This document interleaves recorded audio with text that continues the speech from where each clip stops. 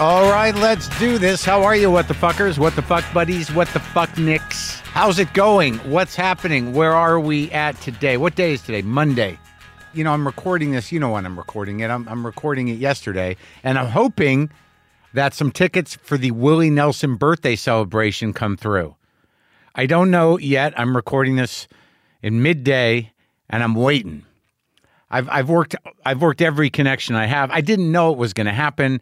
Someone told me Keith was going to be there, so I don't know. It's a stretch. Yeah, I don't know anybody for. What am I going to have? I'm going to pester Keith's publicist. I'm going to call the Stones publicist. Hey, you know, could you let Keith know I'm around? And you know, I've got several of the beanies, and you know, he might remember me, but I'll wear the Keith beanie that I pestered you about. And I'll meet them backstage. I'll just hang out in the wings for their set even. I'll say hi to Willie. And many people are probably wondering, why haven't I had Willie? I don't think Willie in general, it's been my sense, is a big conversationalist. That's my sense. And my dad's wife, Rosie, is probably the biggest Willie Nelson fan in the world. Seen him many times, has many T-shirts. I might have told you this, and I don't think she'll mind me sharing it again, but she has a bedspread, a quilt, that is made primarily out of Willie Nelson concert T-shirts. There's some other country acts involved in the quilt, but it is all the T-shirts. I guess there's a company that just does that, but that's how big of a fan she is. And while she's laying in bed with my cranky old, slowly losing it dad, she's just covered by Willie Nelson's. It's sweet. I gave her the new Willie album, which is actually very good. That guy has put out at least 100 records. I mean, it's crazy. I get a lot of old Willie records, and you don't even know. It's like, is this just another cover for another record, or is this a whole different record? Those country dudes put records out, man. Put them out. So we'll see. It's his 90th birthday party. Kit is very excited. I hope they come through. I feel like we're close to being able to go. I feel like it'd be sort of a life-changing event for Kit, maybe even me, to see old Keith do some country music. But yeah, that's what I'm anticipating. That's what I'm waiting for as I talk to you now. Today on the show, I talked to Tituss Burgess. He's an actor and a singer. He's been on Broadway. He was in The Unbreakable Kimmy Schmidt. He's on the new Apple TV Plus series Schmigadoon. He's also released several solo albums. We were in the Respect movie together. I met him on the set of Respect. He played James Cleveland. It's a big part. And he actually has a lot to say about James Cleveland and about the influence the man had on modern music. It was interesting to talk to Tituss because I don't know a lot of his work. I didn't watch Kimmy Schmidt. And I knew he did the work on Broadway. I've watched some of his work on YouTube on Broadway. I watched a little bit of Schmigadoon. I kind of went on a deep dive with him into his solo music career, and there was an album that he had recorded for the church he belongs to. It's a gospel record, and to me, it was sort of the gateway into him as a performer and as a person. His struggles, his faith, and I just sort of lived in that record for a little while. It was an album called Welcome, which he did 10, 11 years ago.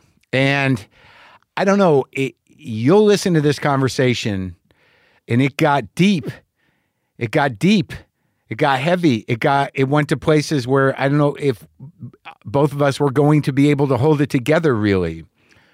That happens sometimes, and it's an interesting moment as the guy who hosts a show when you get into a zone with a guest and I'm emotionally invested and they are, and we're in some areas, some emotional areas, some personal spaces where, like, obviously this is a safe space, as they say, but I don't a lot of times I want to make sure I can hold it and not come kind of unraveled myself. And I've been on that precipice a lot with guests, especially guests that speak honestly and emotionally about trauma or personal pain. And it's happened a few times where it's like, wow, okay, we can be in this moment, but it's sort of on me to sort of ease us out of it and through other things. So it was very emotional, and I didn't expect it, and he didn't expect it. It may be triggering to people that experienced abuse when they were, children, either physical or sexual abuse. So that I can tell you, but we handle the conversation well. It was pretty great. I dumped a bunch of expired medications. That's an interesting thing when you're a recovering addict. I had 2 bottles of what is it? Hydrocodone? Is that what it is? That I was prescribed for the teeth work over the last year or however long it took me to get that implant. There was a couple of kind of invasive stuff, and I was given 2 scripts for hydrocodone, which I got the scripts filled because I didn't know how much pain I would be in, and I trusted myself. And I actually, out of both those prescriptions, only took 1 pill right after one of the procedures. But of course, they sit there because I got an addict's brain. So I'm like, I'll just keep hold of this hydrocodone in case I need it for other pain, which right out of the gate is that's not good recovery thinking, because you only take pain medicine as prescribed. And if you got a real Big Jones, you got to get somebody you trust to give you that medicine at the proper intervals. But I'm like, yeah, just keep it around. Because here's the thing, man. I'm coming up on 23, 24 years sober? Yeah, 24 years sober in August. And you still got a dopey, you still got an addict's brain. You're not going to throw away drugs. I mean, you're not going to throw away drugs until you throw away drugs. It's a weird thing, but I didn't feel like I was on the wire. I threw out a bunch of other drugs too. I had some, just expired shit, but I dumped them without really thinking twice. It was just time. I'm just trying to clean up. Shit amasses. But it's funny because then there's that thing where you're dumping them and you're like, well, I bet you someone who would want these. Of course there's someone who would want them. It's fucking Vicodin, bro. What are you going to do? Put out a little, throw a line out, just sort of like, hey man, I got some hydrocodone, generic Vicodin, if anyone needs it, right down the fucking toilet. No regrets, but it's always interesting how long shit hangs around, isn't it? So look, Tituss Burgess is in season 2 of Schmigadoon, which is now on Apple Plus. Again, also a content warning about this talk. There is a brief discussion about sexual abuse when we're talking about Tituss's relationship with his father. And so now but this is a powerful and good and engaged talk about a lot of stuff. All right, here it is.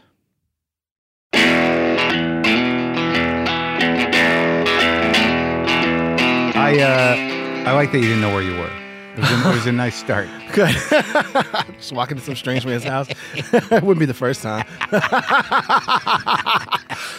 Because they just got you running around? Yeah. I just go where Allah tells me. Yeah. And what, it's all for Schmigadoon. Schmigadoon? Yeah, brother. Yeah? Mm-hmm.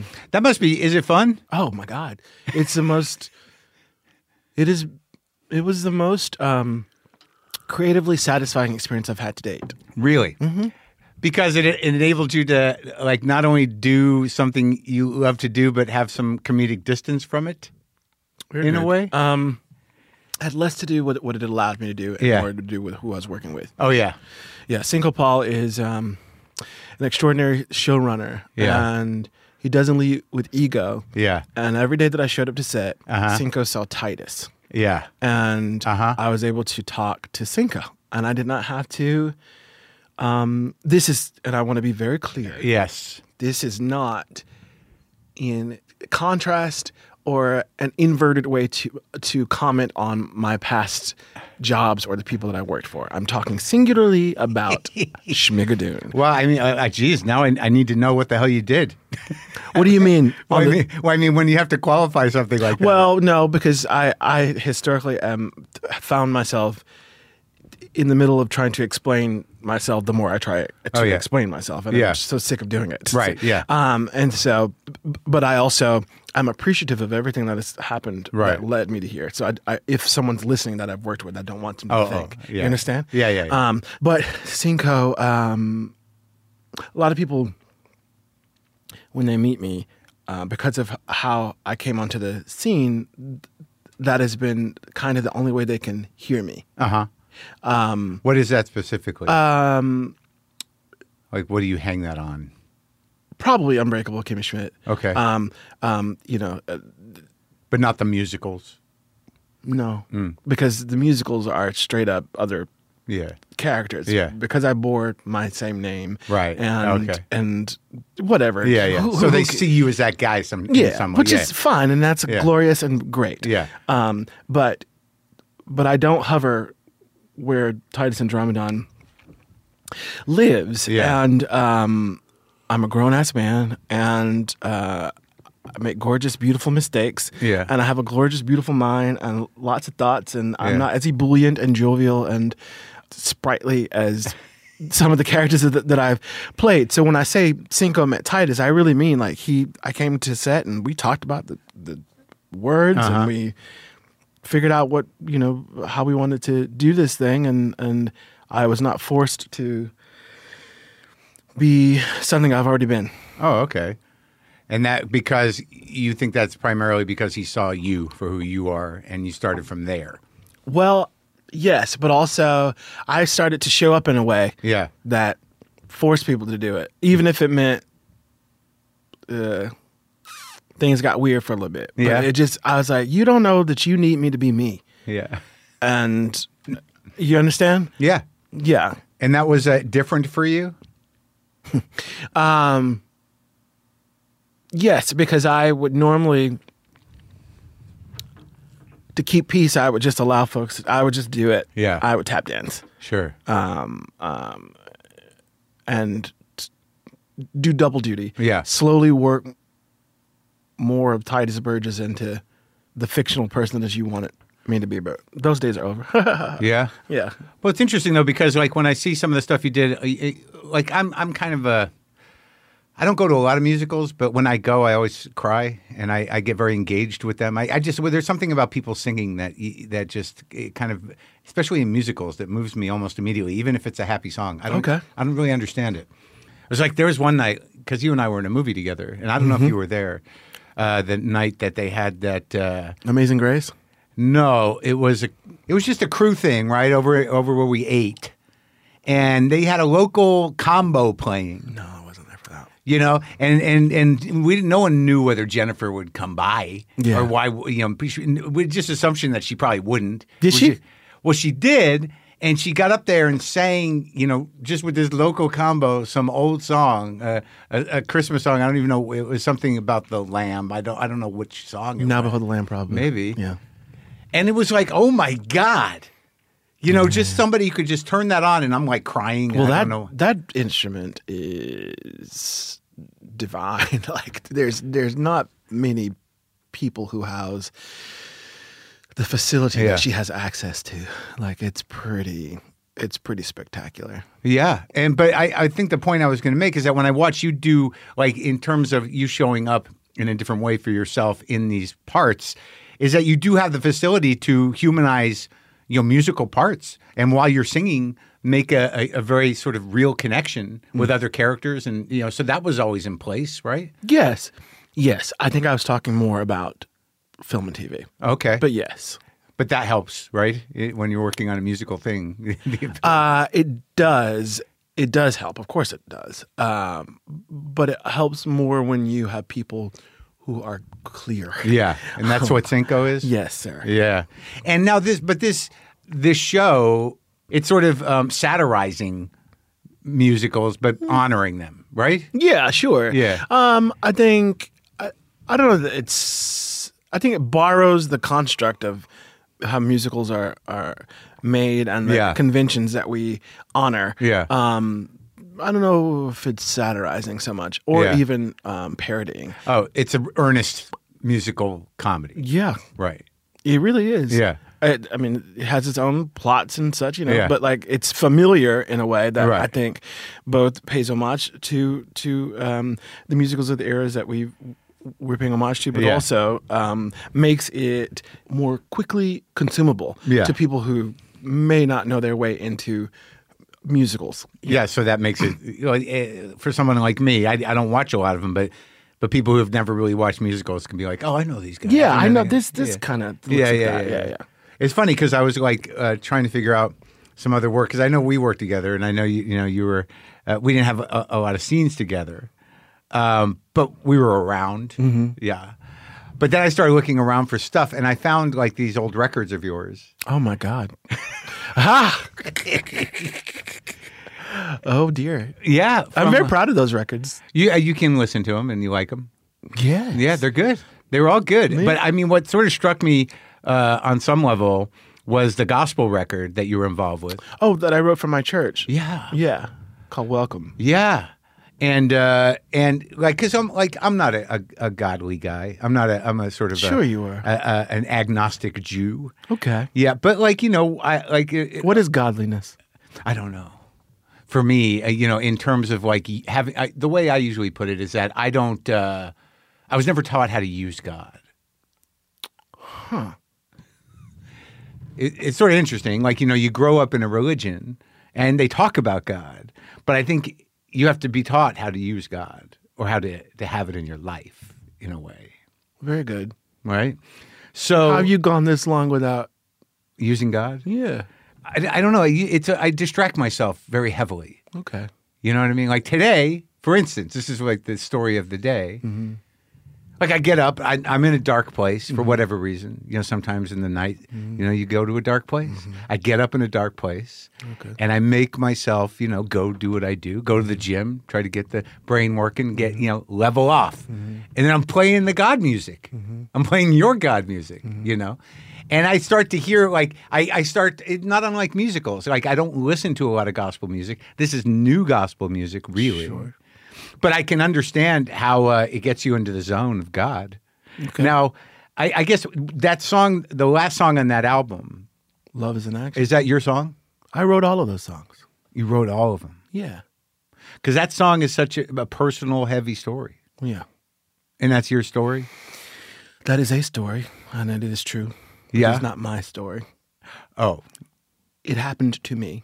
It happened is not to you. Singularly my story. I have several stories. Oh, no, right. Yeah. Yeah, but that was what your family situation was at the beginning. That is true, yes. And where'd you get brought up? I grew up on a farm in Stevens, Georgia. Stevens, Georgia? Yes. It's outside of Athens, Georgia. And then my mom and I moved to Athens when I started first grade, I believe, and lived in Athens for all of for elementary, middle, and high school, and then moved to a little town called Winterville, which is minutes away from Athens. And she's still there. My stepdad is there. And I went to University of Georgia in Athens as well. So that's your life there. I just say Athens because no one's going to believe I grew up on a fucking farm. It's true. I fed hogs and chickens and shucked corn and really? Hell yeah. And what did they sell the farm or what happened? My grandparents passed away. Oh, that's what happened. But the farm was active and like you would eat the stuff from the farm? Oh, yes. Wow. Yes. I'm thinking about doing some gardening. Gardening is not the same as farming. No, I know. I want to start small. Okay. I want to go back to something, if you don't mind. Okay.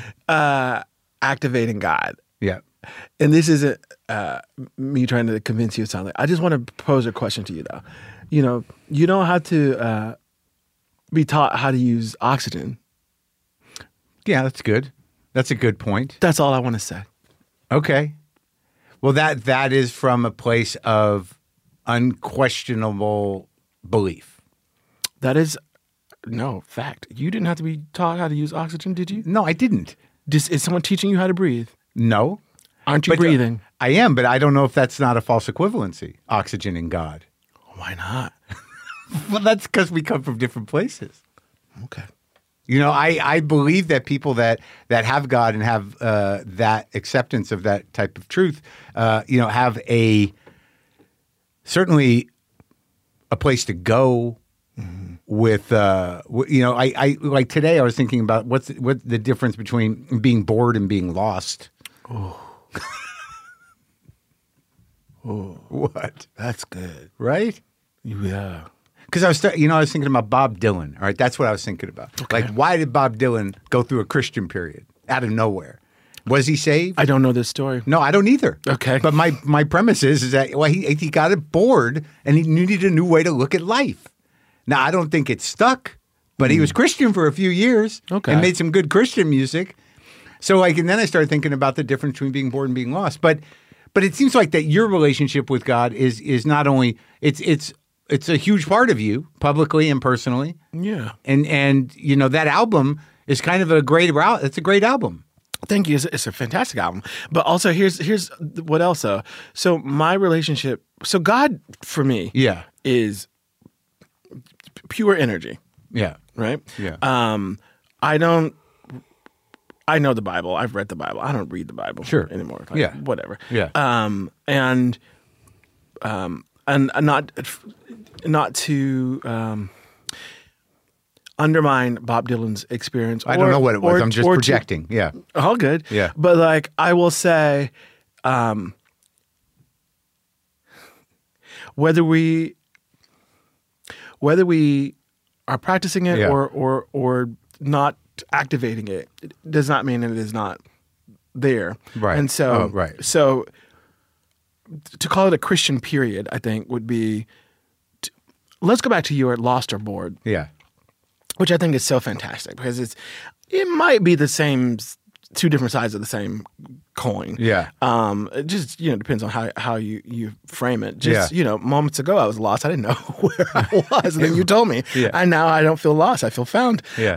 But just in just a few words, you were able to gather me and put me at ease, and I saw your face, and I felt some past point of reference, and so for right now, our religion is sitting and looking at each other and staring at each other and talking about whatever we're going to talk about. Yeah. And when I leave, will this have not been real? Or this you could describe this as a Tituss and Mr. Marin Christian moment. You know what I mean? Sure. Like so. I guess what I'm saying is like it's just because someone picks it up and puts it back down doesn't mean it wasn't real and didn't mean something. And I do believe what you say about being lost and being bored. I think that's kind of this whole fucking thing is while we're down here or up here or wherever we are, hurling through space. We know net is what I often say. And I think it is for us to shapeshift and to try on different different things. Yeah. So you might listen to that album again and want to come to my church, or you may never want to speak to me again. It is okay. Well, to what you're speaking to. It's funny because I once was I got a buddy of mine, Tom Rhodes, used to be again not used to be, but he's gone up and down in his intensity of his Christianity. Okay. But I remember back in the day, we were both at a show, and I was being a dick, and I just got on stage. I didn't do so well. Okay. And I got off stage, and he's looking at me, and I'm looking at him, and I said, well, maybe if I had Jesus on my side, I would have done better. And he looked at me and goes, you do. Well,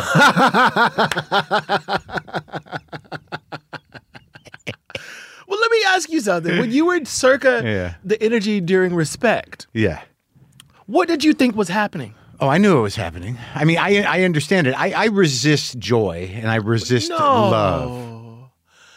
Oh, that makes me sad. I know. Because I understand it, though. And I don't want you to feel that. I'm getting better. It comes and goes. Are you serious? Yeah. Okay. Yeah. Well, I knew what was going on, and I was open to it. But then again, I was playing a fairly aggressive, pretty, atheist Jewish So you were rock guy. dropped into. Well, yeah, but it wasn't that far. It wasn't that much of a stretch. Okay.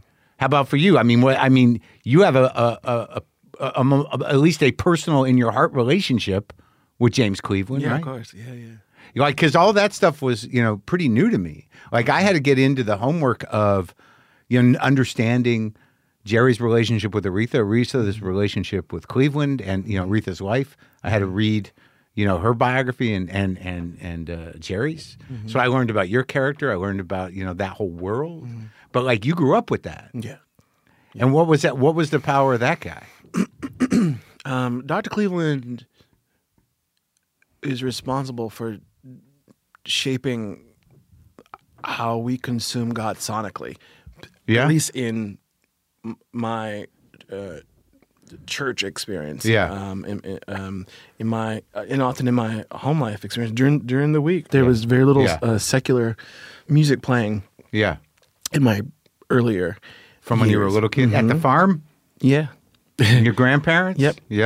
They listened to AM radio Yeah. and gospel tapes and albums, and it was all James Cleveland. And it wasn't until I went to college and would hear some of the ensembles that were on campus. I have a degree in music, and they would sing these spirituals and hymns, and I was like, wait a minute, this is Dr. Cleveland's stuff. Like, this isn't like arrangements. Yes. Okay. But they were treating it like it with the same gravity as the point is, I didn't realize how far his reach extended into the secular world and the world of non-believers, if you will. Yeah. And I even hate that terminology because it already poses an us and them kind of thing, and I'm somewhere in between.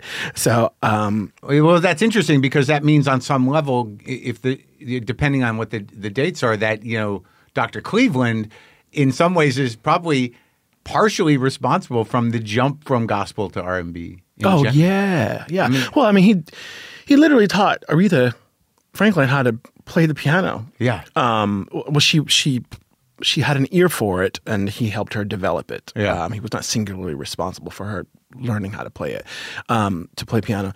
And he also helped her delineate what was a gospel sound and what was an R&B sound. And she references him and that relationship throughout her or referenced him and that relationship throughout her life, sort of as an anchor.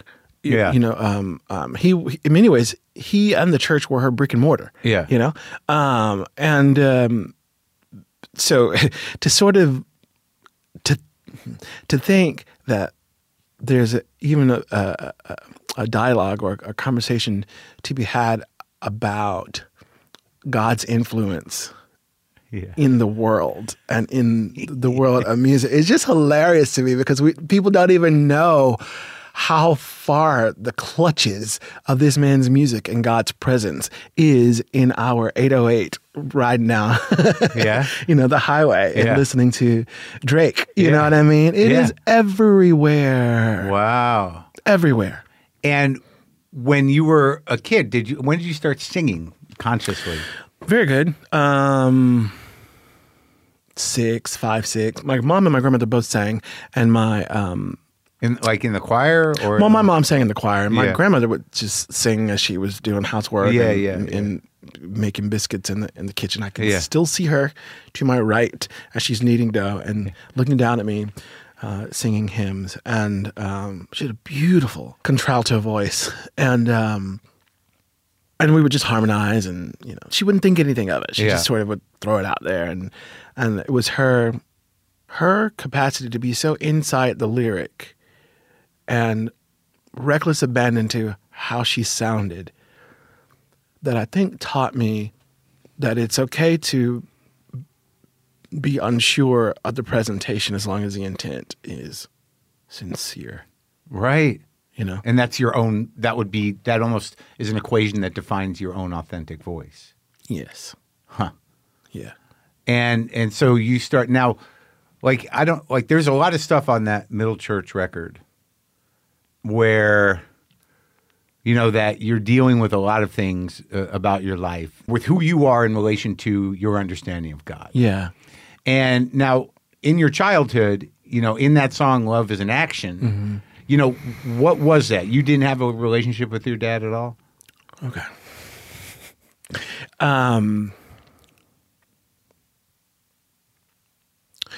So my biological father, so I'm my mother's only child. Okay. My biological father has another son who I've not seen in probably 35, 40 years. He was in and out of jail. And my mother was made to raise me by herself. And she would often describe their relationship as toxic, and she wasn't entirely sure that she wanted the act to happen. But there I was. You're right. Okay. And I don't press it. Yeah. My mother wrestles with lots of things that I think were passed down to me. And she has just started the road to healing. Recently. That's good. And so have I. And so my dad was not there. Right. But my dad was always no more than 15 minutes away from us. Huh. And my earliest memories. Why you? I didn't come over and think we were going to talk about this. My earliest memories of him, when I would call him in an attempt to connect,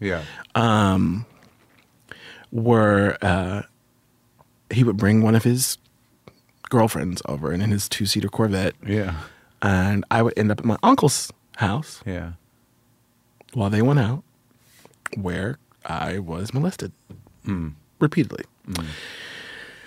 And so he has recently tried to come back into my life. Your dad? And I have been having dreams of him and me trying, and in the dream, I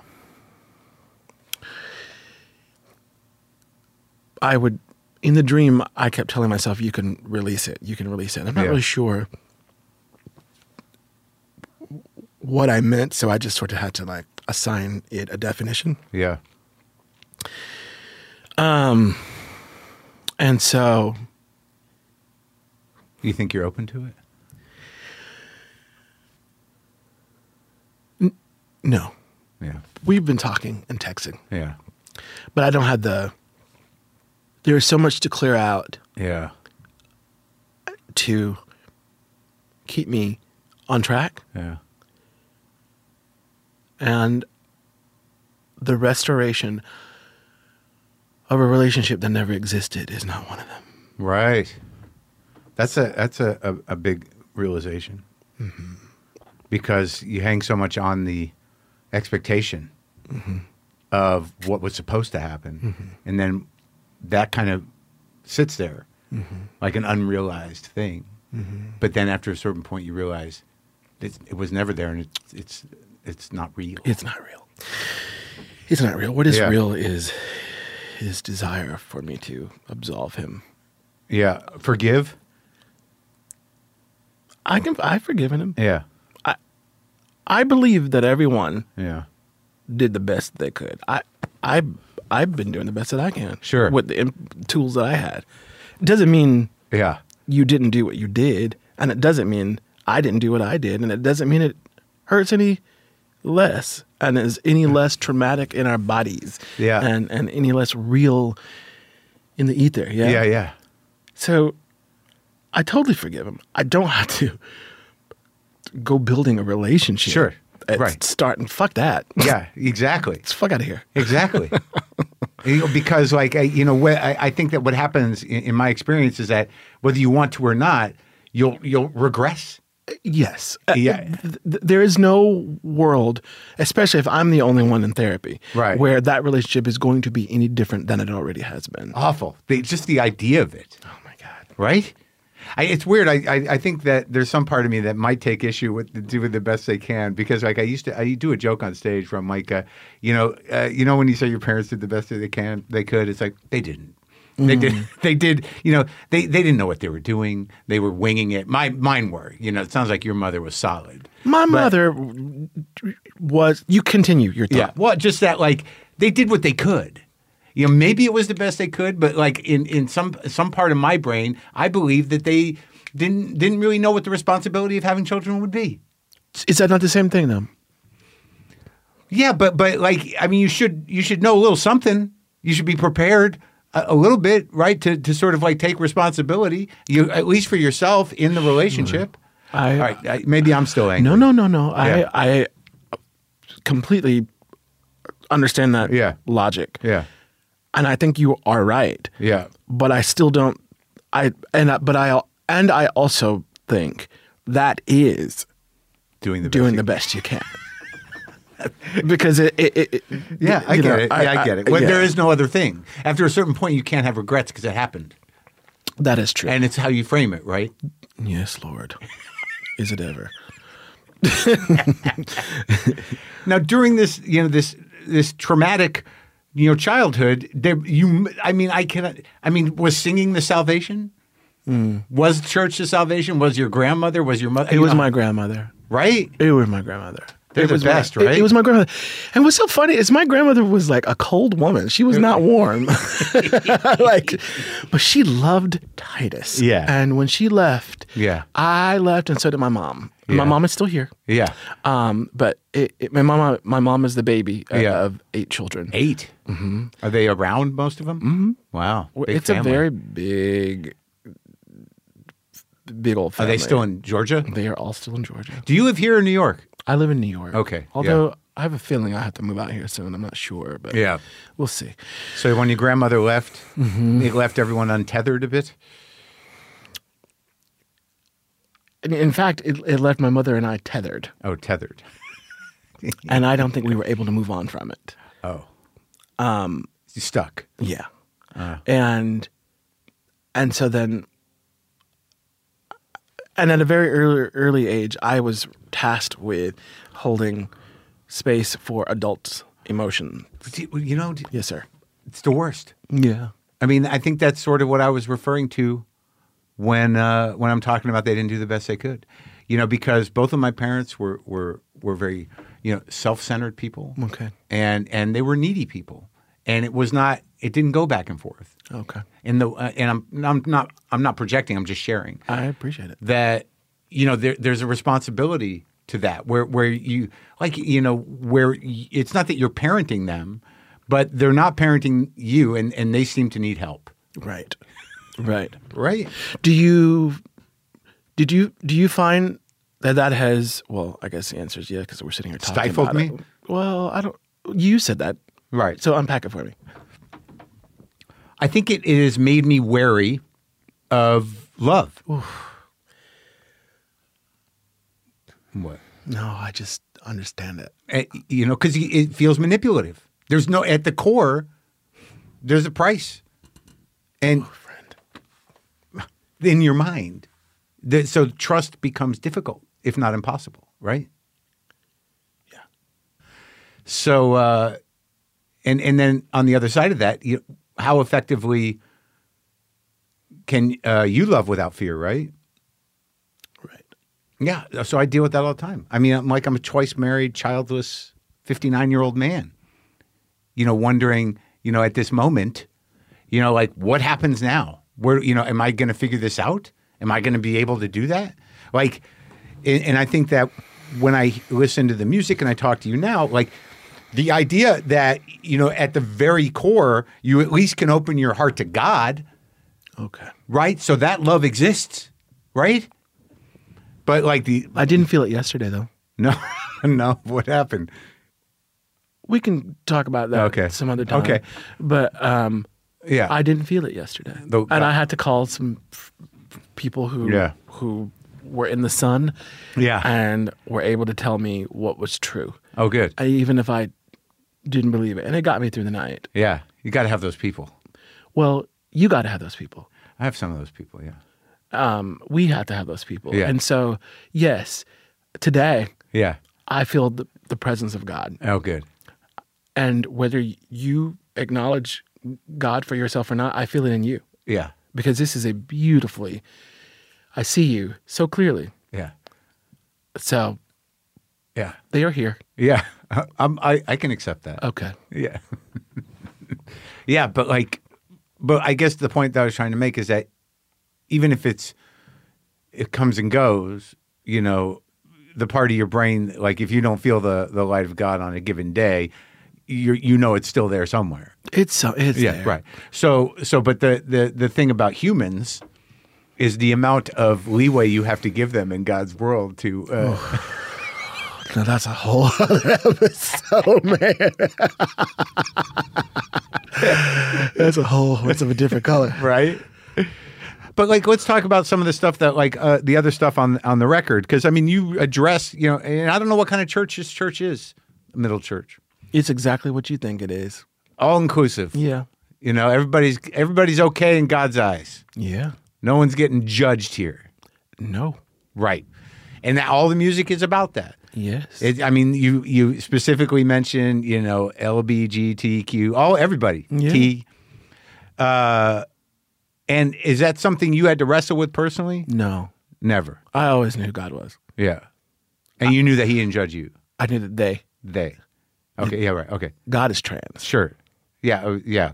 At the very least. At the very least. Like, to call him a he is like so it's just all boring. It's a habit. Yeah. No, I get it though. Yeah. And but we have to give it its moment and not drive past it. Okay. Because it's important. Yeah. And it was something that I had to readjust and I still say he. Yeah. But like when I do it, I go, like, why would you make God so small? Right. Like, oh my God. Right. Like, God is only as expansive in our lives as we avail ourselves to God being. Mm. So, yeah. I don't want to be small. Right. So, okay. So you always knew who God was in relation to you. I just didn't know how vast God was. Right. So in terms of there was never a struggle with your identity in the church. No. Yeah. That's other folks had a problem, not me. Yeah. It was y'all motherfuckers. I knew who I was worshiping. I knew who I was praising. I knew who I was praying to. Yeah. I was questioning who you all were talking to. Right. Yeah. Because it wasn't the same being. Yeah. Because you are presenting him as limiting. Yes. They as limiting. Yes. Yeah. How could that be? How could that be? Right. If our cells are replenishing right here, right now. Yeah. If our bodies, the natural set point of our bodies is wanting to heal itself. Yes. If God can be a mother, a father, a sister, a brother, cats, a dog, the air, whatever. Yeah. If God is a shapeshifter, then God is transforming. If God is transforming, then energy is transmuting. If energy is transmuting, then God is trans. You do the math. It's so easy. It's so easy. Don't get caught up in the language. Jesus. Do you are you a minister? Sure. Yeah. Why do you ask? I was just wondering. I mean, do you preach? No, but sure. Yeah. No, I mean, but get in front of the church. Yeah. Well, I think, again, the language. My church does not look like the normal construct that you would assign to that word. Yeah. And my preaching does not sound like what you would assign to that word and where I would stand to do it. But aren't we doing it right now? Yes. You do it every time you drop a podcast, brother. I know. Why were you were just rejecting yourself left and right. I know, dude. It's one of those times, man. And that's okay. And have you ever been there? Oh, all the time. All the time. Well, I'll tell you honestly, it's because I just did a special. I spent 2 years doing the material, hour and a half, and now it's done. So I'm in that zone of post thing. Okay. Right? So when you're in the post thing, you're sort of like, is there another thing? What is the next thing? Okay. Where's my craft? Where's my expression? What am I going to talk about? Where's my creativity? And it's very easy to feel aggravated and lost or bored. I do understand. Yeah. I got to tell you this, though, and I know that you know better. Yeah. What did you don't have to tell me about that. You tell me as much or as little as you can without having released the thing. It's out. Oh. Yeah. Well, pardon me, where can I watch it? HBO. Oh, fierce. Okay. Yeah. All right. So it's called From Bleak to Dark. Oh, dear God. Jesus Christ. That is hysterical. Okay, but look, I imagine you talked about life. Sure. I talked about death a lot. Great. Yeah. So then, yeah. Guess what do we have to do to build up some more material? Well, that's the thing. It's like, there comes a point. Like the great thing about, engaging in like a musical or a theater production or even a TV show is that, you can get out of yourself in a way because you're doing another person or you're working with someone else. Do you want to do a Broadway show? I do. Well, then let's do it. Okay. What's the fuck is the problem? I don't know. I'll work on it. I'll figure it out. What do you want to do? I may be song and dance, but I don't do it. Are you being serious? Yeah, I don't do any of that. I play guitar, but I'd like to do something new. Okay. Then tell your people. All right. I'll tell them. Talk to your theater agent or whatever. But here's the issue I'm talking about is that, when you talk about life and death and the real shit, right, which you do, here we're talking about it and you live it every day. And I talk about that on stage. It's like it gets to a point where you're like, I think I've said it all. I understand. Yeah. Yeah. That just sounds like fatigue. Yeah, I think that's right. Thank God. Yeah. Right. So when you leave the South to go to New York, you knew that music was it, right? Yeah, I think I thought it was going to, or I know that I thought I was going to move to New York to be a pop music writer or a composer of some sort. Sure. But that didn't quite work out. Or we did one record, right? That record in 2006. That yes, seemed like a pop record. That was a pop record, but I thought I was going to do it to grand fanfare. Yeah. And it just wasn't it. And so I just how'd you realize that the record didn't sell? The record didn't sell. No one cared. Yeah. But I knew though that I was a fantastic composer. Yeah. So perhaps in hindsight, the lesson was refining how I write because I'm about to have a world premiere of a musical that I wrote. Really? Where? At the Alliance Theater in Atlanta, Georgia, in spring 2024. What's the book about? The musical is called The Preacher's Wife. It's based on the movie, the 97 movie with Whitney Houston and Denzel Washington. Okay. And I think it's pretty fucking fantastic. And I will say, and I can honestly say, barring how it is consumed or received, it has raised me in a way that I did not anticipate. And I'm a little sad to watch it be its own complete thing in the world. That's what I'm talking about. When you finish the work. Wow. Well, yes. Yeah, but not, yeah. But yeah. I don't feel like what I'm about to do now. I just feel like, oh, well, what am I about to do now? Yeah, okay. Yeah. Because it showed you new parts of your talent. Yes. And as I wrote it and wrote, the different characters' journeys and trajectories and such,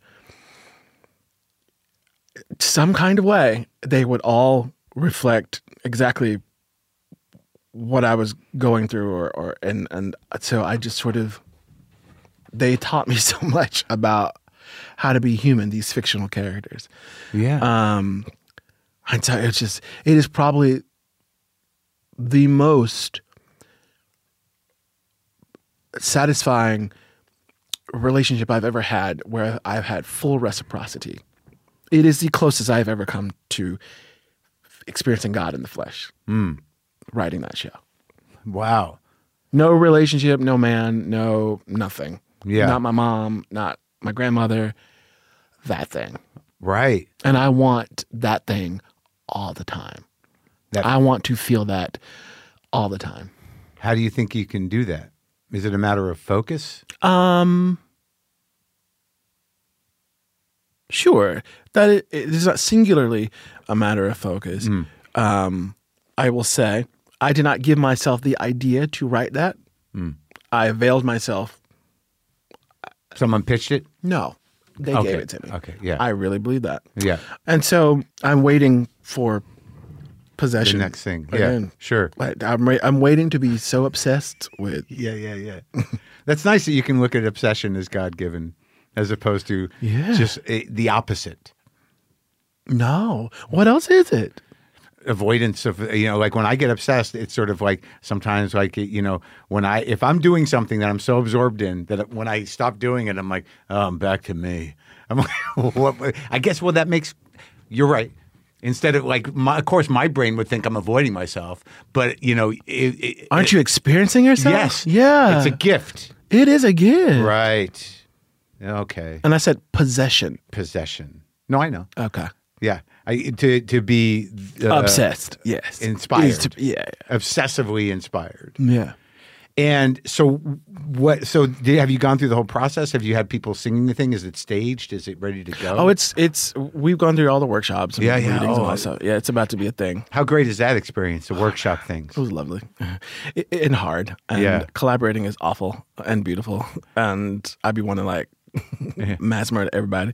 But also learn some beautiful lessons and watch some people stand up to me who, the director and the book writer and really go, I really, because at some point it becomes all of ours and not just mine. Sure. And that's just another beautiful lesson. It taught me about trust and trial and error. Yeah. And just so many wonderful things that I wrestle with daily that I have to fine tune daily. There is no, I've learned it. That is for fucking sure.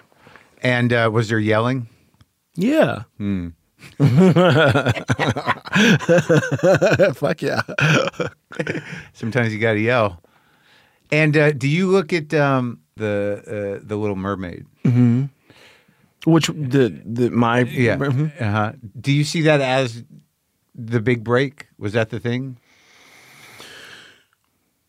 Sure. Yeah. Yeah. I mean, I guess the big break would be my Broadway debut, which was a show called Good Vibrations. Yeah. The vibrations were not so good. Yeah. But I guess I'm thinking of the thing that introduced you to the world. Sure. That had the most eyeballs. Yeah. Theatrically, that would be correct. Yeah. Yeah. I feel like you would vibe well in New York. I've been there.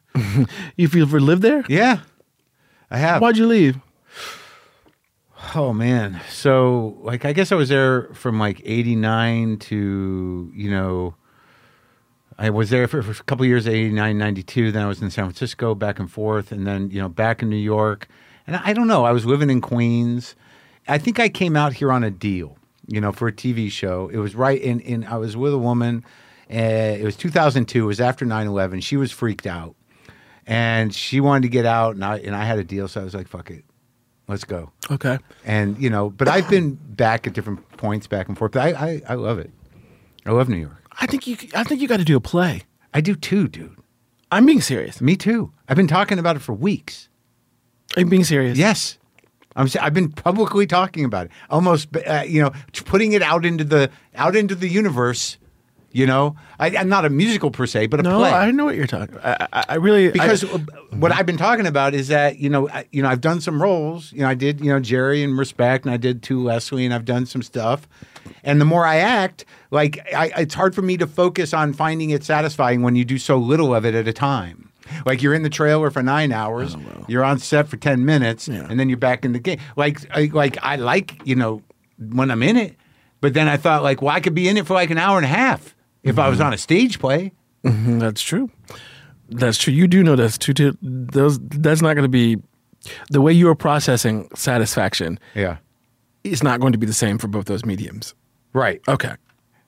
Right. I the way you just set it up, that sounded like Oh, like that. The part that what's really giving me the satisfaction is being engaged in the thing. Yeah, that's Eventually, plays get tedious. Oh my god! Are you kidding me, motherfucker? It's exhausting. Yeah, I get it. Yeah. Okay, all right. Right. I'm gonna like it for a week. Yeah, and then then like, peace out. Absolutely. That's what. I mean, why do you think most? Well, yeah. What? So, yeah, no, but I too want to get back to it, and I say that like, looking at myself like, sir, are you sure? But I am sure. Yeah. And it is that fatigue and that exhaustion, I think, is where the truth lies, right? Yes. Definitely. To figure out if in fact we're bored or lost. Yes. Yeah, because with that fatigue and exhaustion, if you come out of it feeling almost, pure in some weird way or relaxed. Relaxed, refined. Yeah. Like, can I do this again? Yeah. Yeah. Is that why you sort of started to focus more on film and television? Is fatigue from musicals? Because you had a big run there for a while. Yeah. I knew that there was a different call for me. I didn't know how I was going to get there because I didn't have no credits. Yeah. And didn't nobody care. Where after what? After Guys and Dolls. Really? Mm-hmm, and I fell into a deep depression, miserable, Les Miserables. And no shit. Yeah, it's true. And but you were kind of like a known talent. Yeah, but like I was also kind of like the big black woman that stops the show. Oh, right. That's what I call it. Because they didn't want me to do anything else. Just come out and holler a couple things and then like, hit that note. Yep, and then go backstage. I was like, well, that ain't it. Yeah. And so how long did the depression go for? Probably until a couple weeks ago. It might come back tomorrow. It might come back tomorrow. But I know the truth, though. Oh yeah. I know the truth. Yeah. What is it? The truth is those the appearance of darkness is just that. Okay. Only light is real. Okay. All right. I know the truth. I just, sometimes it's hard to make real that truth or to find it, but like that's the only real truth. It has to be, right? It has to be. Otherwise, get me out of here. Right? Beam me up, Scotty. Yeah, it's a horrible process to get to that realization, right? Because you realize that in those darkness that I've got a choice. Yeah. If you're one of those people. Yeah. Where you're like, I got a choice. And then you really got to process that choice. Yeah. And then you're sort of like, well, I like to eat things. But what if right now what you're experiencing, and while you've called it, sort of jokingly many things over the last 45 minutes or whatever. Yeah. What if it's just your mourning the project being over? Like what if could be mourning a lot of stuff. Like sure, I don't know the full breadth of what. Yeah. No, I think that's right. If you want to frame things as mourning, or if you want to be more clinical, you can call it PTSD. Okay. Right. But why does that make you?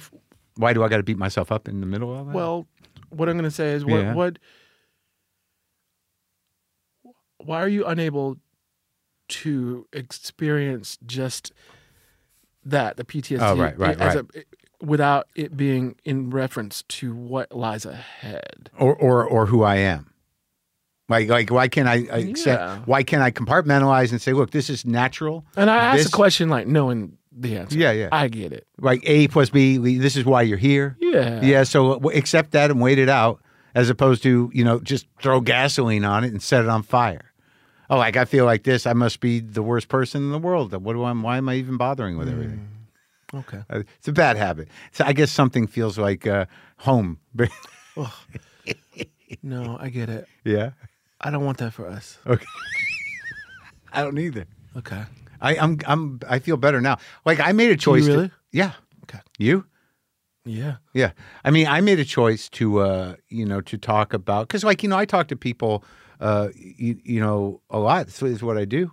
And different people I take different approaches, but because of how I felt this morning, I said, look, I'm gonna talk to Tituss about faith. Fuck it. Yeah. I made that choice this morning because I didn't feel great, and I listened to some gospel. Did you music. not want to talk about that? No, I didn't know what I was going to talk about. Okay, well, I love that. I do. I really do. I'm so here I for mean, it. if I knew what I was going to talk about, I wouldn't want to do this anymore. Oh, Right? Like, I got to have an idea. You know, like, so I knew a few things. Okay, we're in a movie together. Right. He sings. Right. He's, he's a man of faith. He's a good actor. Like, I knew all these things. Mm-hmm. But I'm like, well, part of how I do this is like, well, how can I make this about me? Well, so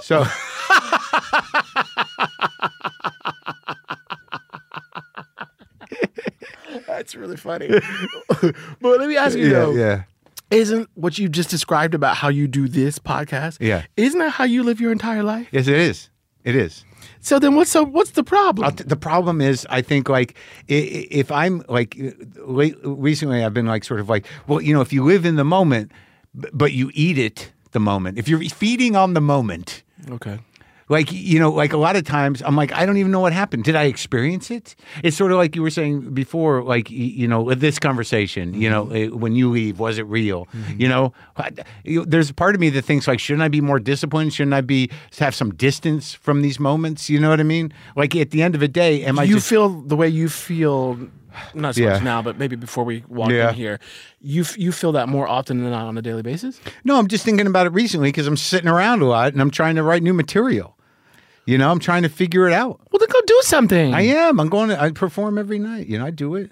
But, like, I'm just working through it, Okay. Because, like, today I was thinking what I think today, like after, like, is this normal? Like, after Einstein came up with the theory of relativity, it was just sort of like, no, I don't know what I'm going to do now. No, yeah, I get it. Well, no, I feel like that often, too. You know what I mean? It's like, yeah. What's going on, Albert? No, I'm kicking around some numbers and some letters, but nothing's really...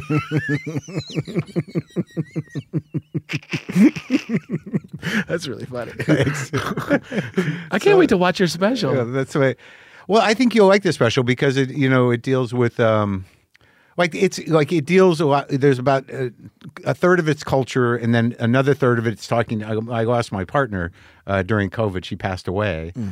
and like it was reckoning with grief and with loss that was unexpected. So like it took me a year and a half to kind of figure out a way to make that into acceptable comedy. I am so sorry. Thank you. Yeah, it was a few years ago, and it's heavy, man.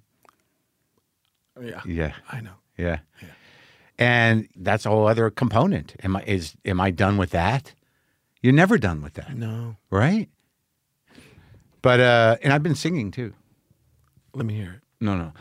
It's very makes me very nervous. Okay. But I've been see this guitar though. Well, no, I go out with some guys and I do some singing. I'm trying to do that. I was always afraid of it. So I've started to do that. I'm taking chances. I feel you. I'm taking some chances too. Yeah. Some big ones. With the writing of the to me that's not taking a chance. What is it? It'll be people who decide to come because they see my name. That's them taking a chance. Well, how are you taking chances? I'm taking chances. Like I'm just out of a 10-year relationship. Oh wow. And in my therapy and going to bars and trying to meet normal people in the real world, in meeting the real world, not on your phone. That's good. Not on my phone. And what else am I taking chances doing? Being more honest. Yeah, that's tough, right? Being honest about how I feel about my daddy. Yeah, Yeah. Be honest about how I feel about my mom. Yeah, just all sorts of things. But it feels good though. It doesn't. It's not. There's some moments of extreme discomfort. I tell you what. Yeah. People make me extremely uncomfortable. I don't like last night we had this for your consideration event or whatever. Oh yeah. I would have rather have been anywhere else. Yeah. Yeah. Do you understand though? Yeah. Like to choosing to be on stage as someone else. Yeah. That is different. I understand that attention. Mm-hmm. That is not me being the center of attention. Mm-hmm. Right? Yeah. Choosing to be in a movie. Yeah. People watching it. Yeah. Whenever they watch it. I understand that attention. Yeah. But going to promote something or going like on a press tour or where I have to talk about my process or Yeah. that just sounds like, well, why don't you come and take a bath with me? Yeah. Like, Yeah, let me do just it there. wag my dick in your face, and let's kiss.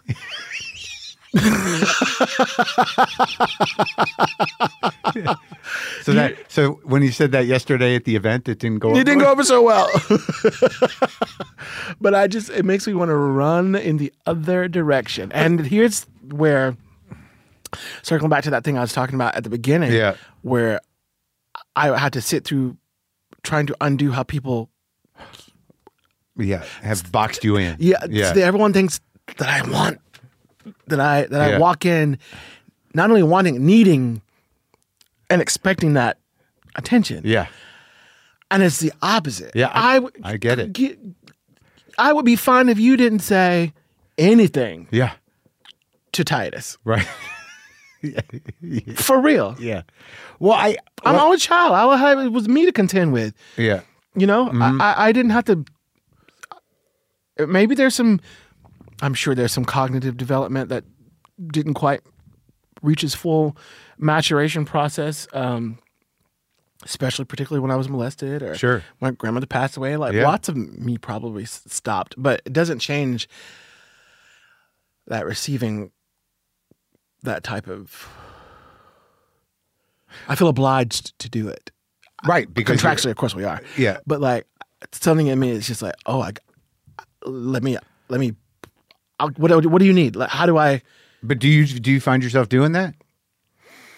Because like the few things I saw you engaging that I think that you do it in the same way I do it. That like whoever's asking you those shallow questions, you're gonna immediately, just by nature of who we are or who I am, anyways, you can throw them a little off kilter, and they're gonna be like, "Whoa!" Well, then you find your space. Well, I tell you, the way I've learned to do what you just described is just to be completely honest. Yeah. And it's so hilarious how rarely people are prepared for honesty. Of course. Also, though, I don't improv.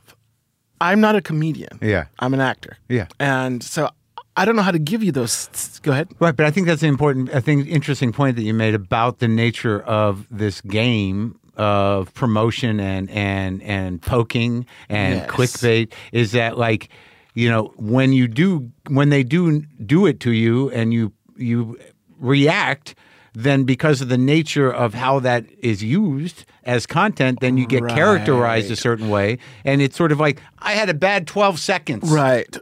Or a good 12 seconds of clarity. Yes. It was like that Hugh Grant thing on the carpet where everyone went after poor Hugh, and it's like, he was correct. Yeah. Right? I'm with you on that one. Yeah. So it's very difficult when you're a thoughtful guy who processes things. You listen. You're not going to be told what you're thinking. No. Right. So like, I just know that from talking to you now.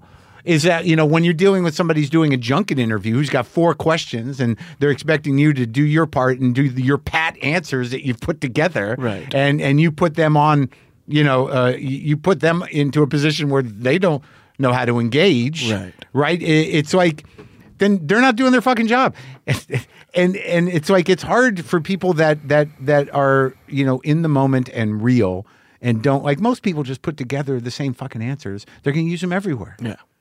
I can't do that. I envy that. Part of me wishes I could do that. You have to make it a role then. Yeah. Huh. But then it's just boring. Well, it's still boring, even if I'm real. Yeah, I know. Yeah. Like, the last couple of rounds of questioning but I don't consider you pressed, though. Right. Like, no, I know. You're on both on this side and that side. Right. And you are provocative in a way that is not off-putting. Yeah. It's just thoughtful. Yeah. But yeah, I guess you're right. It would be boring. I don't know. No, I get it. You know, like it's tedious, but then when you find yourself falling into the pattern, especially if you're doing these things with people that are in the cast and they're telling that same story, and maybe you'll chime in. The only problem I have sometimes is if I'm on a panel and everybody's being boring, I gotta kick in, man. It's funny. I on a panel am happy to like. I'm in a cast with Keegan. Yeah, and Cecily. He's funny. Oh, Live Wire. I mean, like they just go off on these tangents, and Jane is good at it too. Yeah. And I'm happy to fade into the background, and I really, in my heart, really mean it. Yeah. But I find that like whoever the moderator is makes their way over to me almost to check in to see if I'm okay. Yeah. I'm like, girl, I'm good. Yeah. Like, not to be rude. Not to be rude. Right. But I'm great. Yeah. You know? Yeah. You keep going. Keep going. All right, man. Well, it was certainly great talking to you. Likewise. This is wonderful. Yeah, it was good. I feel better. I love that. Do you? Are you being serious? Yes. Okay. Are you kidding? I was like, every time I do this, I don't know what's going to happen, right? And usually it works out. Yeah. Do you know what I mean? Yeah. But brother, I need you to like rely on that a little more. Okay. And this is for me too. Yeah. Usually it works out. Yeah. Because that is just who you are. Yeah. Like, I resent the phrase "rest on your laurels." Sure. Because a good portion of what we're able to do with our eyes closed is laureling. Yeah. So everybody and everything, fuck off. Yeah. And you go out there and be the wizard that you are, conjuring spells without having to think about it. Okay. Just relax. You too. I will. Yeah. Usually it works out. I will keep hold of that. Unfortunately, I think that a lot of my creativity comes from thinking it won't. Okay. Does that make sense? Well, visit it, but don't live there. I'm not going to live there. And I'm looking forward to. So, what's the plan for the preacher's wife? Well, I'm told spring 24 is the world premiere, and then I'm told we will go to Broadway in the following fall. So exciting! But let's just focus on spring 24. Okay, it's very exciting though. It is exciting. Congratulations on that. Thank you. And Schmigadoon. Yes, watch it. I will. All right.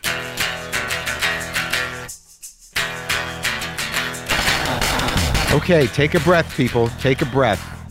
Schmigadoon is on Apple TV Plus. Also, Tituss and Jane Krakowski will be performing a new show in New York City for 3 nights only. It's called Center of the Universe, and it's playing from Thursday, June 15th through Saturday, June 17th at Audible's Minetta Lane Theater. Okay. Hang out for a second. To hear more about the movie Respect that Tituss and I were in, you can listen to the episodes with Jennifer Hudson. That's episode 1285. The movie's director, Liesl Tommy, episode 1254. And Marlon Wayans, that's always fun, on episode 1253. All right, so we're on set. No, yeah.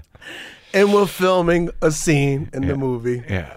And there's a guy who has a role. Yeah. He's not talking, though. He's not talking. But he's an important character. He's an engineer. Right. And so he's doing his stuff, and, it is before his take. Now he's rehearsing. And they're on, the camera's on other people. Yeah. But this guy is doing all kind of stuff. He's like, pencils, writing things, changing notes, walking over to the band members and telling them what key to play in. He grabs the guy's guitar and plucks it a couple tunes his guitar. He's got a lot of business. Mark turns over to me and he goes, "This guy got a lot of business, huh?" And he says this to me while we're filming. And I look over and I'm watching this guy. Yeah. And for the rest of the day, I can't unsee it. I fucking can't unsee it. Because then it seems like he gets more business. He's got to make it interesting. I mean, I understand it. All of those are available for free right now in whatever podcast app you're using and at WTFpod.com. If you want all WTF episodes ad-free, sign up for WTF Plus. Just click on the link in the episode description or go to WTFpod.com and click on WTF Plus. All right. Okay. Here's a little guitar that I didn't sweat. I didn't sweat this too much.